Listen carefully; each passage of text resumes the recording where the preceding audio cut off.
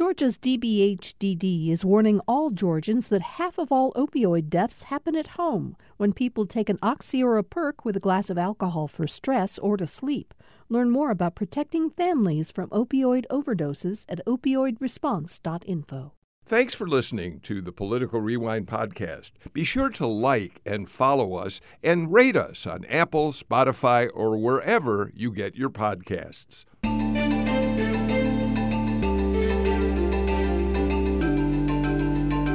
It's good to have everybody back with us for another edition of Political Rewind. I'm Bill Nigut.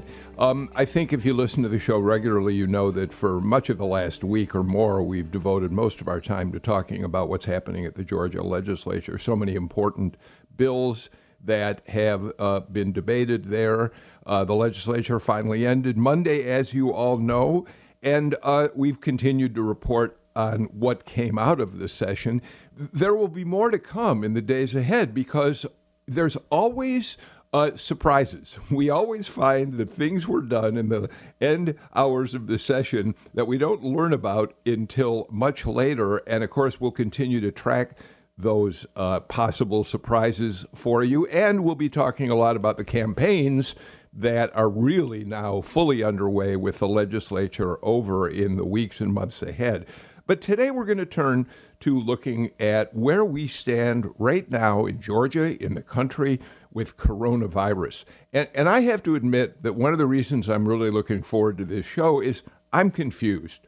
I am really uncertain, as I suspect many people are, about the precautions I ought to be taking at this point and whether the virus is surging in any way here, whether it's receded, especially with the new subvariant that has captured the attention of people because it seems to spread so rapidly. So we're going to talk about all that and more on the show today, and we're very happy to have back with us Dr. Carlos Del Rio, who is the Executive Associate Dean for Emory at Grady, and is one of the leading experts on the epidemiology of the virus. Dr. Del Rio, thank you so much for coming back to join us today.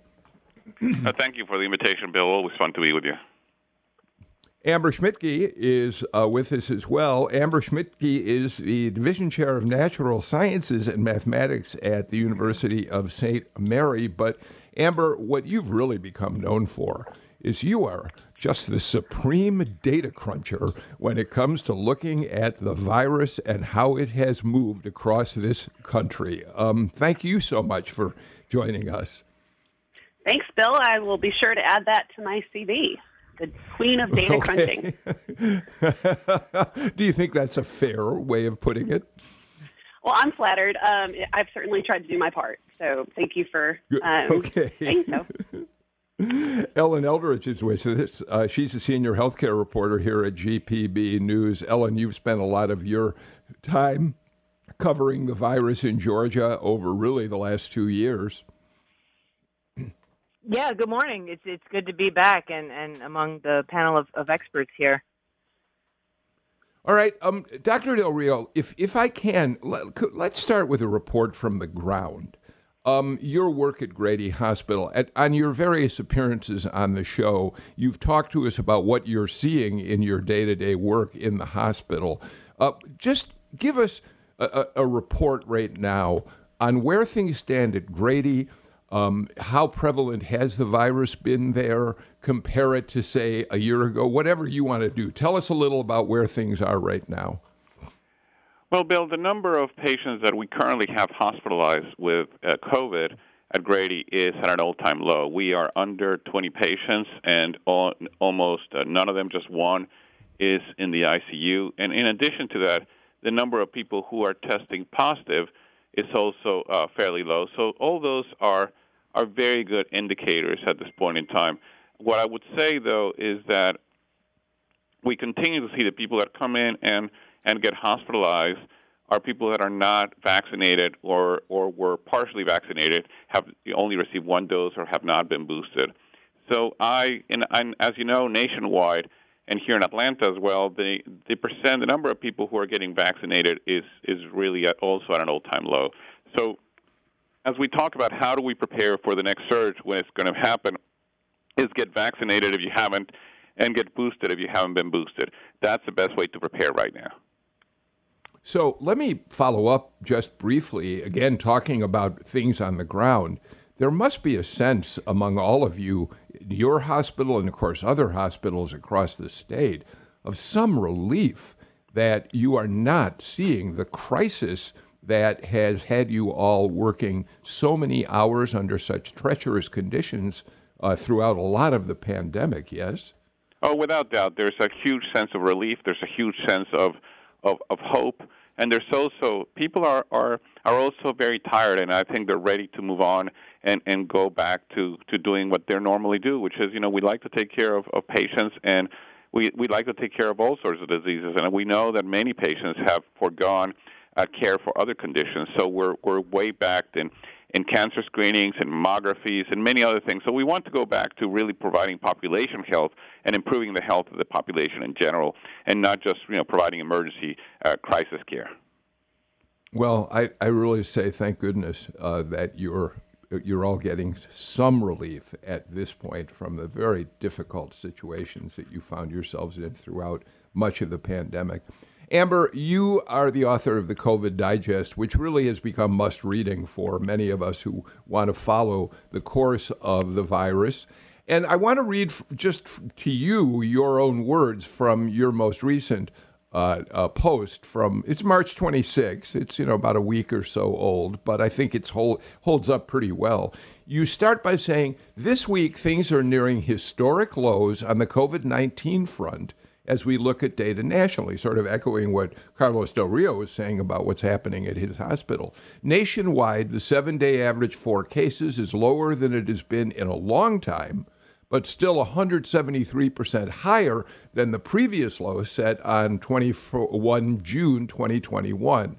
Hospitalizations are nearing the 2021 low, but remain 15% higher. The U.S. is still averaging 801 deaths per day, but that's a big improvement considering that the U.S. averaged 1,000 deaths per day from August 2021 to March 2022.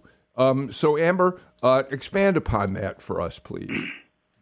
Yeah, and I'll say that those data are, like you said, are already a week old. We have reached a low point when it comes to hospitalizations since we started gathering these data. And so that's really encouraging. It reflects what Dr. Del Rio is seeing on the ground at Grady. It's good to know that we're seeing that nationally. I think that we are in a good place in Georgia in particular, and we're seeing in many parts of the country that we are at that low space. We are starting to see an uptick in cases in wastewater surveillance for the Northeast corridor of the United States, and so that's an area that we want to keep an eye on. But it's a helpful thing to keep an eye on as we look at other parts of the country as well. So we are in a better place than we have been in a long time, and I think that provides a necessary respite for our healthcare workers. But I think it would be naive to assume that we're done. I think that we need to be vigilant. I think we need to still work on community protections to try to especially look out for those who are immunocompromised and those with children under the age of 5 who are not yet eligible to be vaccinated. So again, I don't think that the danger has completely passed. I don't think the pandemic is over by any means, but we are definitely in a good spot right now. So I want to get into, in a few minutes, some of the, I think, interesting factors that may be leading us to have a low number of cases. But before we do, Ellen Eldridge, I want to give you a chance to jump in and ask any questions you might have. Yeah, sure. I mean, obviously, we're not done with the pandemic as much as we all want to be. And I think the fear that we all had initially about, what's unknown about COVID, is this going to, kill my whole family, that kind of thing. But now it's like that frustration has turned into a wonder about, new variants, or are we going to have to return to masking or shutting businesses down? Is there going to be a new deadly variant that is going to make everything worse again? So, I just wanted to kind of hear from Carlos and Amber what you think that sense of frustration is coming from. Is it just a sense of uncertainty now and we just don't know what to do and we just want to ignore it? Dr. Del Rio?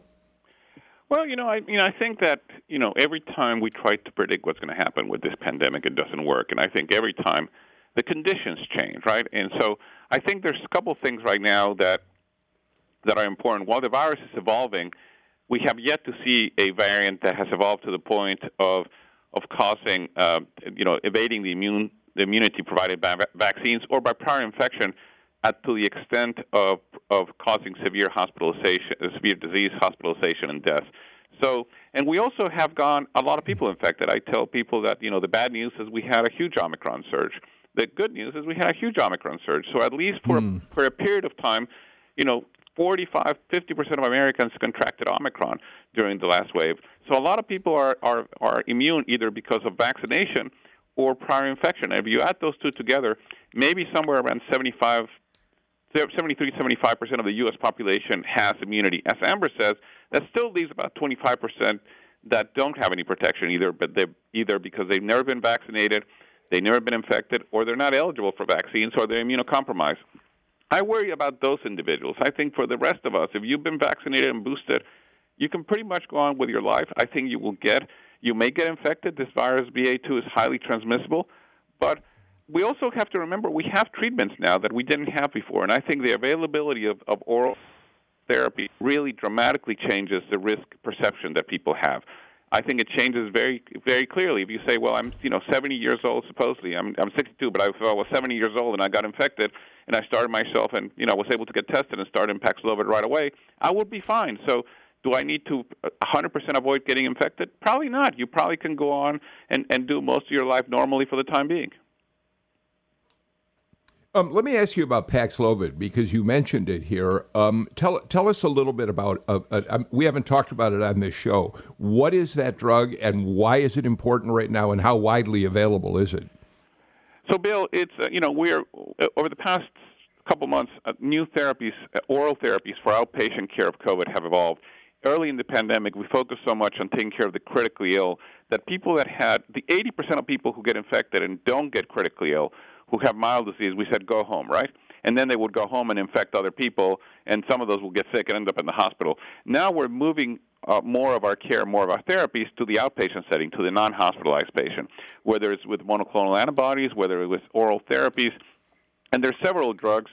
Certainly Paxlovid is one of them. Molnupiravir is another one. There are other drugs that are being used. And Paxlovid is really effective. Again, the clinical trial with this drug showed an 88% decrease in the risk of severe disease, hospitalization, or death in people that were treated with the drug compared to placebo. Now, I would say that they were very high-risk individuals. They were unvaccinated.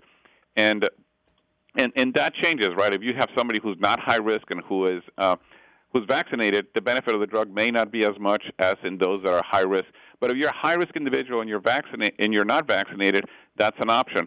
The problem with Paxlovid is that it has a lot of drug-drug interactions. So some of the people that will need it the most, for example, transplant patients, are not necessarily eligible to get it. So for those individuals, there's another monoclonal antibody called Evusheld, which can be given as a sort of a preventative infusion every 4 to 6 months. And if you do that, you again also offer significant protection.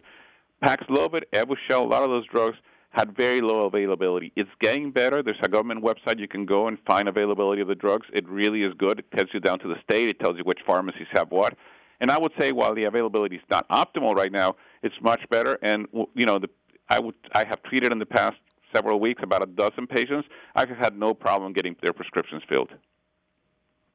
All right, Amber, I want to ask you. I know that we again, I said at the very beginning of the show that the subvariant, this BA2 subvariant, has really, really moved across Great Britain in major numbers. At least 1 out of 20 Brits have been tested positive with that subvariant.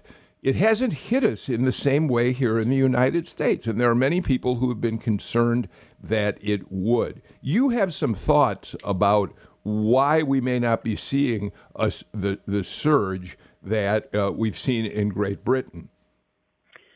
Yeah, so the BA2 variant makes up between 68 and 76% of the strains that are being identified in the United States. If we look regionally in the South, the proportion there is about 2/3 of the strains being tested. If we look in the Northeast corridor, like I said earlier, it's even greater, and that is where we're starting to see that uptick in cases. And so, there's a lot of speculation as to why are we not seeing the hospitalizations and case rise in the United States like we are seeing in Canada and in the United Kingdom. And some of that may come down to the fact that a large proportion of our population has moved on from the pandemic. Even if they have symptoms, they won't go get a test. And those who are asymptomatic still probably won't get a test. And the reality is that testing is harder to find now. We have testing centers that have closed down. The federal government no longer pays for COVID testing for the uninsured. And states like Georgia still don't have Medicaid expansion. So we have a problem where the people who may need testing most are going to have a harder time accessing it. And certainly in a way that's affordable for them. And so what you may have is a low-lying level of disease that starts to build, and we may not see it until we start to see it affect people who are wealthy enough to pay for a test or wealthy enough to have insurance. And so those would be the cases that we then see, unless it's people that come straight to the ER and are looking for a test in that way. So that is the thing. But I want to come back to something that, Carlos helpfully pointed out. We do have a lot of immunity in this country, mediated through either the vaccine or through natural infection, but it has come at a very heavy toll. We are approaching 1 million dead Americans as a result of that. So while, it may seem hopeful to know that 75% of the U.S. population has some level of immunity to this disease, we lost a lot of people that we didn't need to lose in order to get there. And while it is comforting to know that we have a lot of therapies that can help us with dealing with this pandemic moving forward, the challenge is that a lot of those require that you start that treatment right away, very soon after the start of symptoms. And if we don't have robust access to testing, how do people access that care in a timely manner that can help them?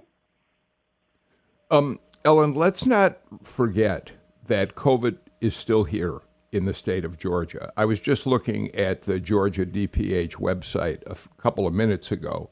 In the last 2 weeks, we have had 17,414 new cases of COVID. I think I'm going to see if I can grab real quickly the confirmed deaths. We've had a total of 31,000 plus confirmed deaths, but I don't see it right now. Let me see if I can pull it up very quickly for the last couple of weeks. I don't have those numbers in front of us, but clearly people are still, unfortunately, dying from COVID here. Yeah, and not only are people continuing to die and experience severe disease from COVID, especially the people who haven't been vaccinated or have no natural immunity to it, but a lot of people now are wanting to know about a possible cure or what they should do about long COVID, those symptoms like chronic fatigue, shortness of breath, even anxiety and depression that people are experiencing long after their body has cleared the virus. I know yesterday the Biden administration just directed the Department of Health and Human Services to create an interagency national research action plan to look at long COVID. And this is clearly something that's going to continue affecting the population, even if it's a smaller population as time goes on. So I just, again, I want to know more about the role of inflammation in the body. I had spoken with a cardiologist at Northside back in like the fall of 2020, and he told me that with any kind of viral infection, inflammation is common. So what do we know about the role of inflammation and how this could be kind of playing in with these long COVID symptoms? Dr. Del Rio, let's first go start ahead. talking about long COVID. I think, I appreciate the Biden administration and President Biden in making this directive, but, maybe he's not informed. I mean, the NIH already has started a very huge research effort around long COVID. It's called the Recovered Cohort. And in fact, here in Atlanta, we are one of the sites for the Recovered Cohort, and we're actively enrolling into this. This is going to be a very, very important cohort across the nation with pediatric and adult patients, really trying to understand not only long COVID and its effect, but actually testing therapies for long COVID. So the Recovered Cohort is up and running as a wonderful effort that is really going to allow us to really understand this disease and treat this disease more effectively. I agree with you. Inflammation may play a role, but it's also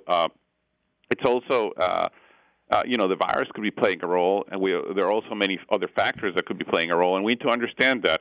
One of the things that it also appears to be increasingly clear is that vaccination prevents you from getting long COVID in a significant way. It significantly decreases your risk. So if you've been vaccinated and if you get, breakthrough infection, your risk of getting long COVID is much lower than if you have not been vaccinated. So again, another reason to get vaccinated is to prevent long COVID.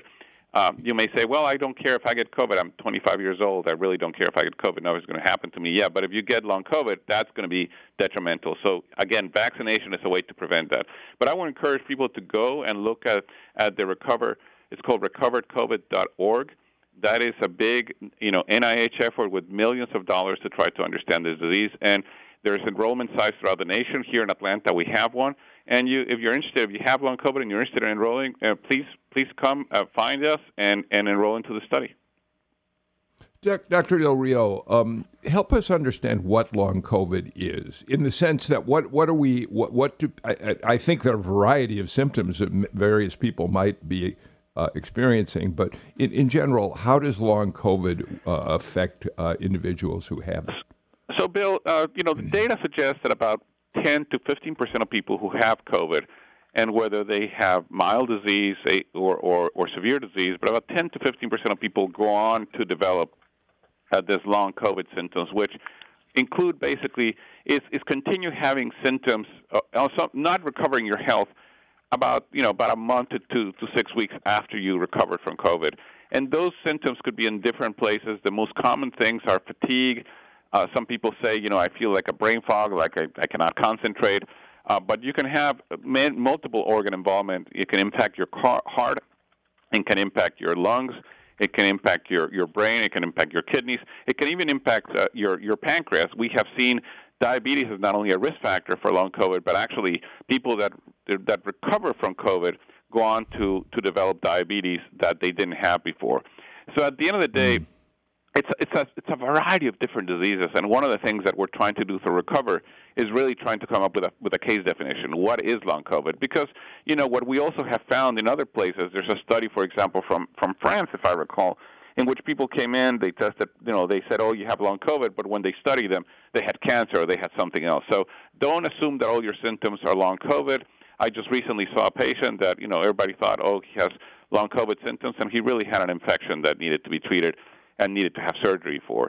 So at the end of the day, we need to be careful that we don't overcall any symptoms that somebody who previously had COVID had and just dismiss them as long COVID. Amber, are you able to capture, is there a way to capture data about the number of long COVID cases out there, or are those more amorphous because they're not reported in a specific way? Yeah, that's the real challenge with long COVID is that we don't have good data on how many people are impacted. We have some limited studies that have tried to examine that, to look at, health outcomes 6 months after infection, 12 months after infection, that sort of thing. But we do not have a good public repository of information about who is impacted and how many are impacted and what other comorbidities might they have, like Dr. Del Rio mentioned. So I think, I was excited to hear Ellen bring this up, what's going on with the Biden administration. I am excited to hear about this government program because it's important to remember that, this long COVID thing is a problem that I don't know that we've paid enough attention to. And it's going to have far-reaching impacts beyond the health of that one individual, but also, this is something that's qualifying people for long-term disability. And, if you're 25, like Dr. Del Rio said, and you don't think you need a vaccine, how do you pay rent if you're not going to be able to work for the next 6 months to a year? So it has important impacts on employment, on workforce development. It's more than just the patient sitting in front of you. This has a broader impact on society at large. Ellen, both Amber and Dr. Del Rio, of course, have emphasized the importance of being vaccinated for a variety of reasons. But look at the numbers. Here in Georgia, we have still only had 63% of the people in this state that have had one dose of vaccine, and only 56% have been fully vaccinated.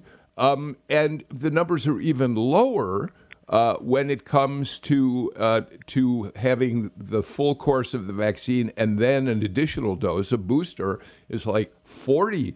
4%. So we still lag in this state dramatically. And although this show is not today about politics, and I don't want to drag people into a political conversation, but I will ask you about it.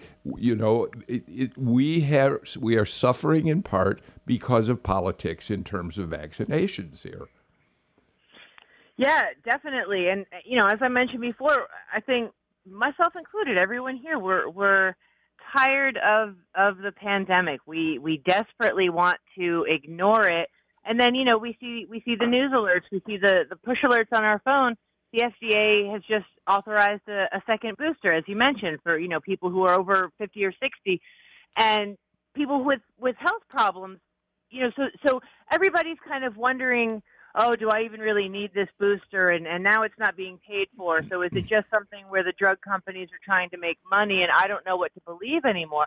And I know, you know, regardless of what the experts think about what's going on with the boosters, I know obviously with the flu, every year the vaccine, it needs to be tweaked a little because the virus itself keeps changing. And there's a diminishing return when you just have the same vaccine over and over and over in the boosters. Morehouse School of Medicine is actually right now, they're trying to recruit about 200 people for a clinical trial to look at the effects of these boosters, you know, especially the mRNA boosters, and how well that they are protecting people from the current variants and any that may come in the future. So, you know, again, I just think we have so much that we don't know already. But the studies are ongoing. We're learning more, and, you know, people who can't get vaccinated because they don't have insurance, they don't have Medicaid, they can't get tested because, as Amber said, those sites are closing down. It's just going to be more and more apathy. I mean, what do you guys think? I think we need to be really careful when we have this murky data, that we need to find a way to see through the fog. We need to find a proxy set of data that can help us deceive, because we do have this apathy problem, right? And so, you know, that's why I've been paying a lot of attention to wastewater surveillance. But the challenge there is that we're more than 2 years into this pandemic, and we still don't have a robust network of wastewater surveillance sites. So for the state of Georgia, there's only 2 counties that are reporting data to the CDC. They're DeKalb and Richmond counties. But there's 159 counties in the state. And so we don't have a robust, you know, canary in the coal mine to look at to know when are things starting to get hot again. And I think that's going to be a challenge for us, is that, you know, I don't want a situation where Carlos and his colleagues at the hospital are suddenly inundated with stuff and they had no warning. They didn't have the opportunity to call for travel nurses. They didn't have the ability to, you know, purchase additional supplies or get ready for that kind of impact. So that's something that, you know, I wouldn't say it's keeping me up at night, but it's certainly something that I worry about in terms of maintaining that healthcare infrastructure for the next wave. You know, I think that when we talk about how, sorry, go ahead, Bill. No, go ahead, finish. I apologize. I was just going to say that, you know, we're talking about how vaccinations are really low and we're kind of stuck in this place. I think that, you know, there's more that we can do for messaging that will really help with that. You know, on the one hand, we've got, you didn't want to bring politics into this, but, you know, like, we've got the White House on the one hand trying to remind us that everything's fine and we're moving on and you can take your masks off and that kind of stuff. And then it's harder to convince people, if the pandemic is quote unquote over, as to why they need to get a vaccine. Why do they need a booster if they're also hearing from their government that the vaccine, or that the pandemic is waning, we don't have to worry about this anymore. It makes it harder for those of us that work in public health to get that message across. Just to make a point, I agree with you. Go ahead, Dr. Del Rio. I agree with you, Amber, and I think right now what we truly have in our country is a lot of people who are confused. I mean, people are confused. Mm-hmm. The message is confusing, and quite frankly, that creates distrust, and that creates a difficulty trying to do public health messaging. And I think one of the big lessons out of this pandemic really is that public health messaging has not been correct, has not been appropriate, has not been clear, and unfortunately, as a result of that, there has been a void that has been then filled with misinformation and with the disinformation that has even confused things even more. And the reality is that shows like this, Bill, hopefully will help people clear their their questions because people are confused. I mean, everybody's confused. My phone is exploding with people calling and asking, should I get a fourth dose? What should I get? You know, I mean, I could, if I got a penny for every one of those texts, I would be very rich by now. So the reality is that we are all continuously answering these questions. And I tell people, the answer I give you today may not be the answer I give you in a week. You know, things change. And that's also very hard, that this is an evolving pandemic. Every day we're learning something. And as a result of that, every day we're tweaking our message and we're changing what we tell people. And that's very hard for people to understand because, well, you told me this last week. Why are you changing your message? Well, I'm not changing it. I'm changing it because I'm adjusting it to what the new data suggests. I mean, the data coming out of Israel on fourth doses makes me think very differently about them than if I didn't have that data. All right, let's do this. Let's get to our first break of the show. I have a lot of questions I want to ask our panel about when we come back. And by the way, save your notes to me. When I said we didn't want to talk politics on this show, it isn't that I don't want to talk about it. I'm just not trying to drag this particular panel into the kind of political conversation that can get to feel like it's a partisan conversation. We talk about the politics of the pandemic all the time. You're listening to Political Rewind. We'll be right back.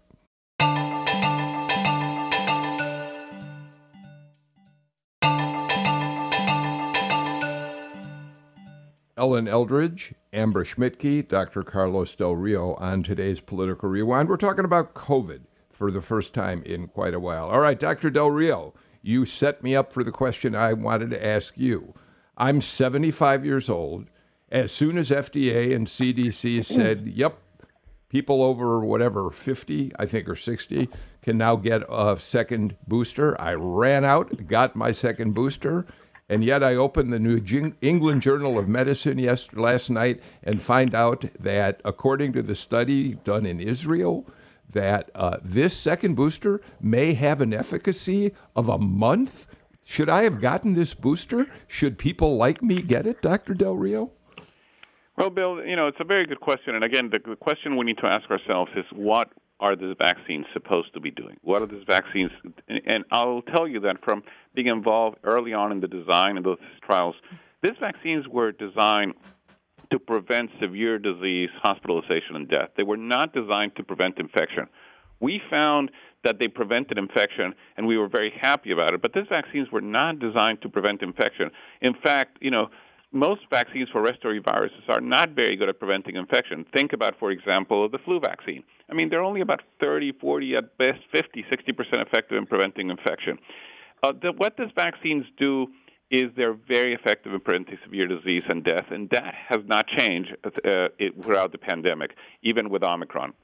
What has changed is their ability to prevent infection. And while early on they were very good at preventing infection, as the virus has evolved, the vaccines have not been that great in preventing infection, but they're still not bad. I mean, you know, a 30% preventive infection is not anything to sneeze about. The study that you're quoting about, the study from Israel, you know, they looked at a lot of people who had been vaccinated, and what they found is that the risk of getting severe disease, hospitalization, and death in people over the age of 60 decreased significantly. The numbers were low regardless, but they did decrease significantly in people that got that fourth dose. And that's the reason why you want to get a fourth dose. You want to even decrease even more. You know, somebody said your 90-year-old grandma who's fully vaccinated is still at higher risk of dying than your 5-year-old who's yet to be vaccinated. And by getting that fourth dose, what you're trying to do is decrease that risk, because the biggest predictor of severe disease and death in this virus is age.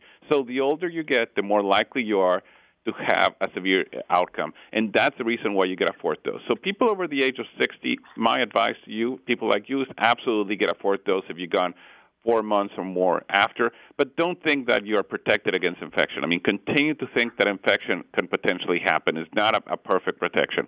Now, I tell people also not to try to time it. You know, some people say, well, I'm going to wait until, you know, this is going to go up. It's a little bit like trying to time the stock market. It just doesn't work. If you more than 4 to 6 months, get your booster. Now, if you're under the age of 60, if you're a 53-year-old individual who's healthy, athletic, no underlying conditions, doing just fine, I would say wait. You don't really benefit from getting a fourth dose because it's not going to change that outcome significantly. So that's when you, again, have to make this decision of what is the right time to get vaccinated. The biggest issue that I tell people over and over is the booster I need is for those that haven't been vaccinated to get vaccinated. If we can get our vaccination rates up, if we can get our booster rates up in those that have been vaccinated, we will all be better protected. And so what we need to do is really encourage people to get vaccinated. When people come and ask me about a booster, I say, yeah, but let's make sure others around you are fully vaccinated. That's the number one thing we all need to do. Amber? I think that yesterday somebody was asking me about this, in fact, and on the one hand, they're like, do I wait until wastewater starts to show that in my area stuff is starting to increase? And the reality is that we don't have, like I said earlier, we don't have enough robust data to be able to make that kind of estimate. It's kind of like trying to jump into a double Dutch jump rope kind of situation, right? Or trying to jump into the stock market at just the right time, like Carlos mentioned. We want to try to delay, in a sense, to make sure that we have optimum protection when the threat is greatest, but it's hard to predict when that is. I think that, Carlos is correct that we would all be better served if we had higher vaccination rates in general. But in some ways, we've been stalled for a long time, and I'm not sure that we're going to see a real big jump in first-time vaccinations. And so I think what we have a bigger responsibility to do is what kind of community-level protections can we put in place in order to protect the most vulnerable, to protect those who have been disproportionately harmed, people or communities of color in particular, those who are below the poverty line, that sort of thing. And so I think we can do more on ventilation. We can do more on making testing widely available and free. So hopefully we see that come back. And there are other things that we can do, too. I would love to see something where we have paid leave to be able to take time off from work so that people aren't working while they're sick and brushing that off as something else just because they need to be able to make ends meet. There are a lot of lessons that could have come from this pandemic that we are not acting on, and that's still a point of frustration for me. Ellen, I want to give you a chance to Ellen, jump in. Hey, yeah, politics, I think, and money are obviously closely related. And, I understand that the government, Congress, we only have so much. And it seems to me from what you said, expanded wastewater testing, that would probably be a good place for investment, certainly paid leave. I don't want the person serving me my birthday dinner at the restaurant to be working because they couldn't afford to take a day off and might have COVID, might not, So, and Carlos, you mentioned before the break about the importance of messaging in public health. So I think people, they no longer have the trust they once did in government agencies, the CDC, the NIH, even the World Health Organization. So what have we learned, and what would you like to see the next time a novel disease appears? What should we carry forward from this experience? Well, there's a lot of, as Amber said, there's a lot of questions, a lot of things that carry forward. I think, to me, one of the most critical ones is we need to understand and we need to finally agree that health disparities are unacceptable.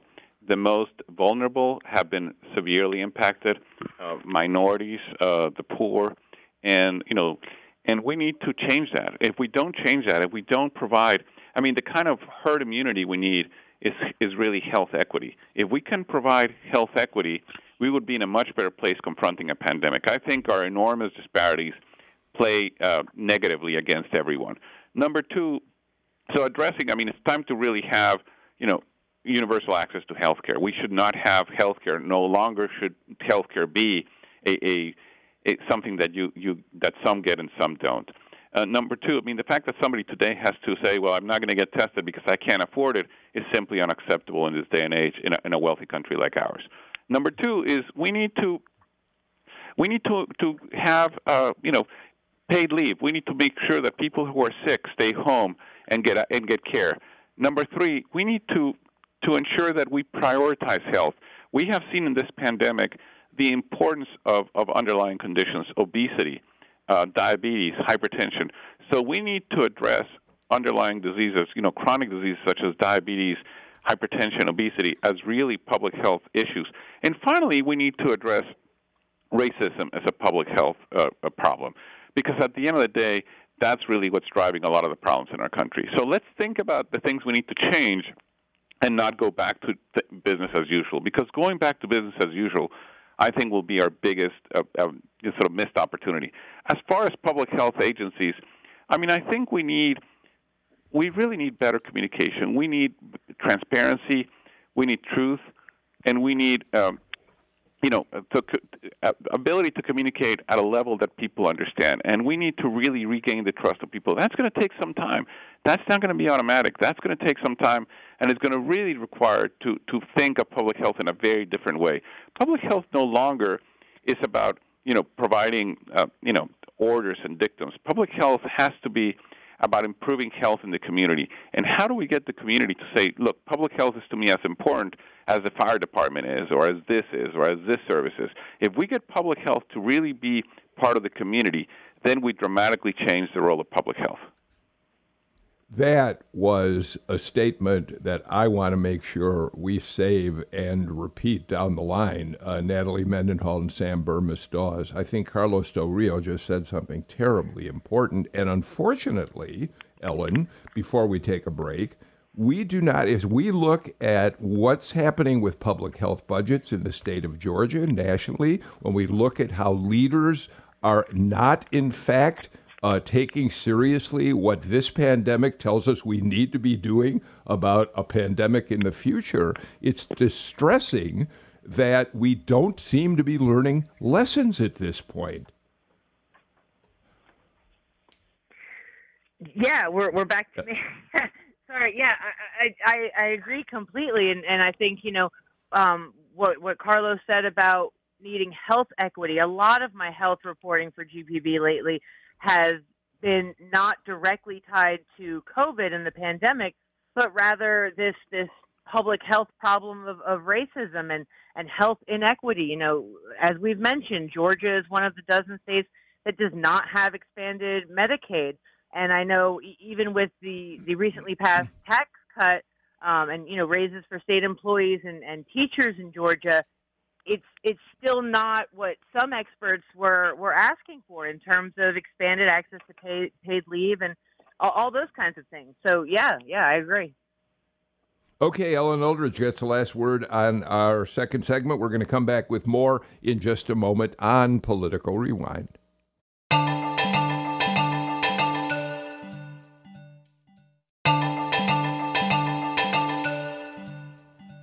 It's newsletter day here on Political Rewind. The new edition of the newsletter will be in inboxes later today. If you're not a subscriber, now's a good time to do it. Just go to gpb.org/newsletters, and you'll get the latest one. Among the things we talk about, who is the single biggest winner in this year's legislative session? Why is Donald Trump seem to be hedging his bets about David Perdue? Has Marjorie Taylor Greene set out the most offensive tweet yet in her career of sending out offensive tweets? Those are just some of the things we talk about in our newsletter today.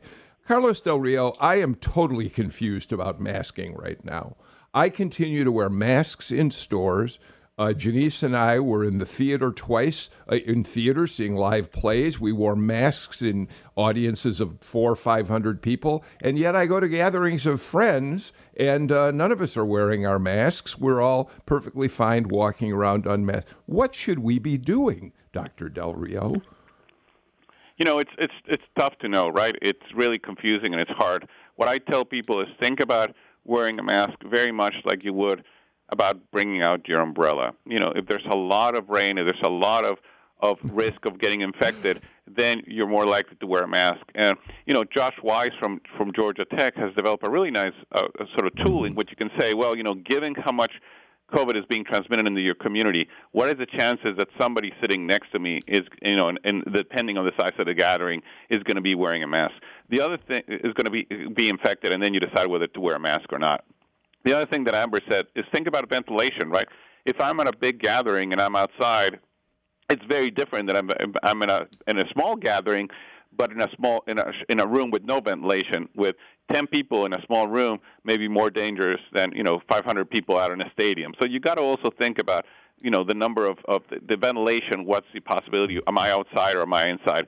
And therefore, it's not a simple yes/no. It requires you to think about it. It requires you to really sort of use your head to think about it, and that's really hard because most of us don't think about it that way. My advice is, if you think you're going to be in a situation where there's a lot of people, wear a mask, but make sure that you wear it properly, and make sure you have a high-quality mask, because otherwise you might as well not be wearing anything.